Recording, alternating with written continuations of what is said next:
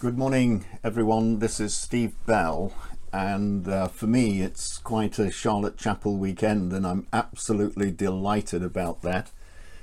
It's great to be with you, and this morning, talking about Jesus and outsiders.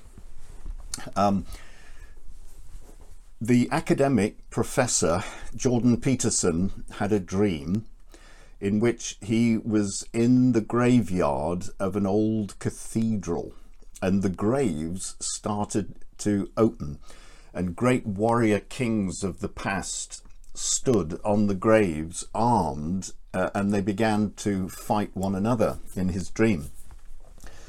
Suddenly, he says, they stopped fighting and bowed down to the figure of Jesus Christ. And it so impacted this, to all intents and purposes, secular academic. So impacted Peterson that the next day he was pondering the meaning of the dream. And he felt that if you take the best kingly quality in every king or leader that has ever lived and roll them into one essence, it could best be symbolized in the person of Jesus Christ, who is, he says, the icon of transcendent, embodied good.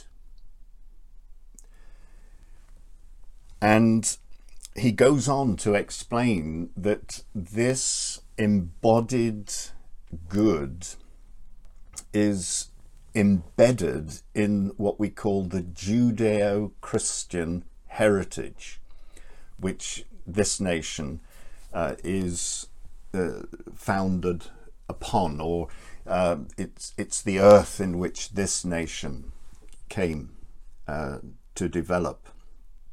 And why I started with Peterson's story of a dream is because it's a partial explanation as to why Jesus Christ is relevant in the 21st century.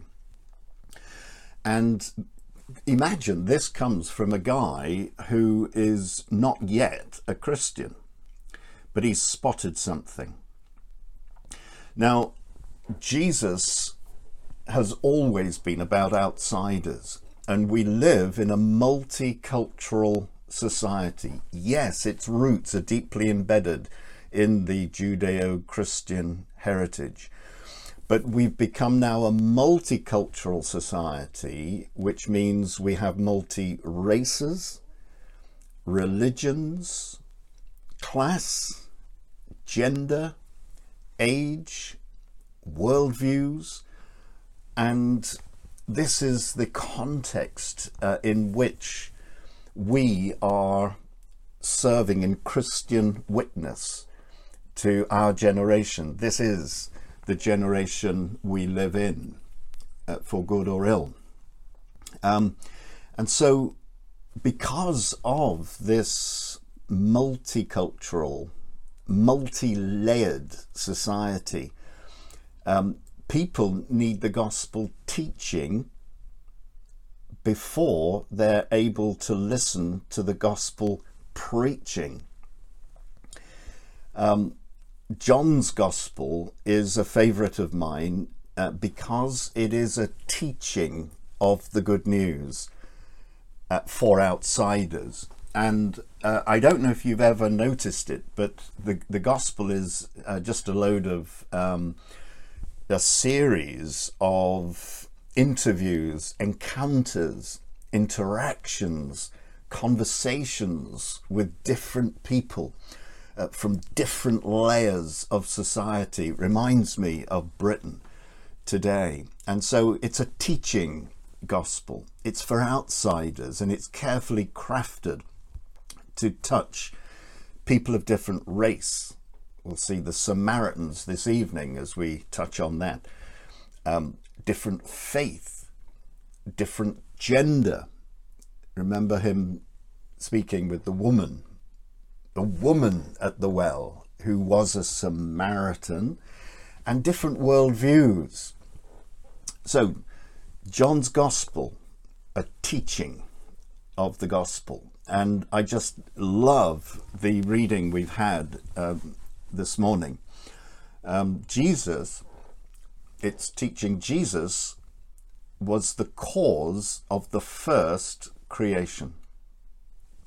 So Genesis 1:1 says, if you remember, in the beginning, God created the heavens and the earth.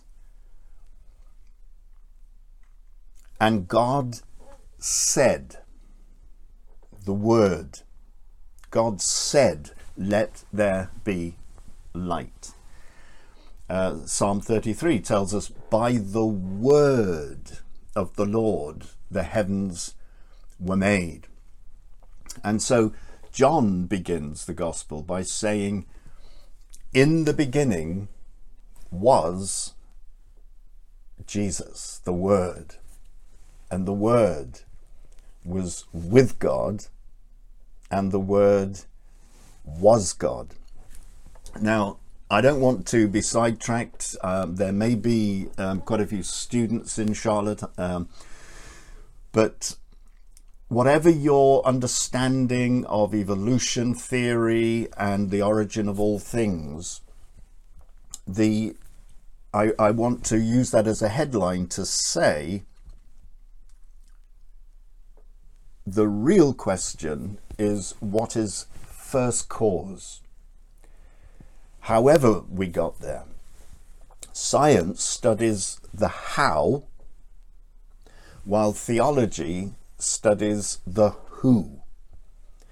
And so it is a total fallacy that the two do not interconnect. And there was a beautiful article in the Times just this last Sunday with Justin Welby as Archbishop of Canterbury and a former colleague of his when he worked in BP, and who was a scientist. And the article was called something like for counteracting the climate emergency, we need faith and science. And it was a terrific partnership in writing that article. So Jesus is the first cause of all creation. And then in verse 3, through Jesus, everything was made. And without Jesus, nothing was made that was made. And somehow we find that not everybody is acknowledging the ascendant Christ, the icon of the common good. For some, when they start to realize who Jesus is, there is an animosity about his claims. It's one thing having the ideal of this ascended greater good, which is absolutely recognized. Hindus recognize it, Muslims recognize it, Christians adore it. Historians recognize the depth to which and the influence of the Judeo-Christian heritage. But for those who start to hear the claims of Christ, and animosity comes at that point. It's almost an intolerance of the facts, the light that is Jesus Christ. And in verse 10 it says, the world was made through him, but the world refused him and continues to refuse. And for me and believers in Jesus worldwide, we worship him as first cause. And Graham Kendrick picked it up fabulously in one of my favourite songs of worshipful poetry. Hands that flung stars into space, to cruel nails surrendered. Noel Richards, also songwriter, worship leader, you suffered at the hands of those you had created. The transcendence of Jesus, the emptying of Jesus coming from his Father and becoming that embodiment of the transcendent good is one of the most awesome factors in history. So those who look at Jesus, whether it provokes animosity or admiration, John talks about his glory. We have seen his glory, the glory as of the only begotten Son of the Father. So just a few words about the glory of this babe of Bethlehem, or as I call him, the nipper of Nazareth. What was his glory? And there are four aspects. Number one, Jesus, John tells us in verse 14a, Jesus became flesh. He was enfleshed. He was incarnated as one of us. It was a total condescension to be with others, to be with outsiders, to embrace those who are not included. From heaven you came, helpless babe, entered our world, your glory veiled, not to be served, but to serve. Again, says Graham Kendrick. And Wesley I love, clothed in flesh, the Godhead see, hail the incarnate deity. It's stunning. The second point that John brings out, verse 14b, Jesus made his home among us. This is how he approaches outsiders. He's enfleshed as one. He's incarnational. Then he makes his home among, which is totally relational. Jesus was a Nazarene. I live near in the northwest, near Preston, and they have a saying in this part of the country that something is as unremarkable as Accrington Stanley, which is a football team. But Nazareth? Can any good thing come out of Nazareth? It's the beck of beyond. So Jesus wasn't known as a Bethlehemite, the royal town. It's like being born in Windsor or Edinburgh indeed. But Jesus came and brought proximity to the people. He was Emmanuel, God with us. Thirdly, Jesus made the Father known, verse 18. Jesus was his message of inclusion, of connection with those who were still outside. He was good news before he talked and told good news. This is the pattern. And then in also it says he was full. This is the fourth point. Jesus was full of grace and truth, a gracious attitude and righteous actions and faithfulness to the Word of God. This week I've met two people who are evidence of what we're talking about, both because they are millennial. One is a young Middle Eastern woman who said to me, God hates me because, she says, I'm same-sex attracted. A Middle Eastern young woman. Another one. Next Sunday, our church will be baptizing another refugee guy from a Muslim background with an horrendous and heroic story of flight to safety. And it's when we start to meet some of the layers that are within British society today, we realise that particularly on my heart are the Muslim people, many of them hurting for various reasons, many harangued in the United Kingdom when they need loving into God's kingdom. There is a place at the table in God's kingdom. And Jesus was the past master, the model of engagement for those who are outside. We're going to unpack this more this evening as we look at the Samaritan immigrant community of his day. But many Christians didn't get the memo that Britain is now multicultural, multi-layered. Christian witness is now from everywhere to everywhere. It's so cyclical. It's no longer just about over there. We are no longer a mono-racial society.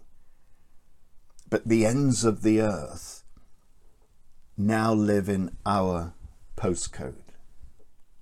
And I suggest to you from Ephesians 1 verse 11, it is in the economy of God, because he works out all things according to his good will and pleasure, including the processes of human history. So this is a wonderful privilege that we as followers, Christ followers, that we have to bring witness to him in the society that we live. And in many ways, we are, although our roots are so profoundly Judeo-Christian, that permeates everything, from our literature, the arts, our history, all that we are in the United Kingdom. However, we're also, in certain respects, a post-Christian society where people are not asking whether Christianity is true in some absolute sense, although it is, but they're asking what practical difference it would make to their lives if they embraced Christianity. That's a profound insight from one of the professors at St Andrews, I believe, St Andrews University. So Jesus is the answer, but the question in society has changed. And for some of us, it was while we were not looking. Now, Jesus, if he had a website, I believe his Twitter account, a Twitter social media account, I believe that his Twitter account may well be #Grace and Truth. He's the one who came full of grace and truth. The Apostle John said, the Word became flesh, but we must be, Bishop Tom Wright says, we must be careful not to turn the flesh back into mere words. The great command of Christ is to love our neighbour, and I believe chronologically that was given before the great commission of Christ to tell our neighbour. The great command to love our neighbour, the great commission to tell our neighbour. Good works are inseparable from good words, and grace is the mood music to the lyrics, the words of the gospel, the word of truth. So may we follow him who exists for outsiders, for those who are not yet members, and we, his church, exist for our non-members, people who are not yet following Jesus. So God bless you, and we'll say a little bit more this evening. Amen.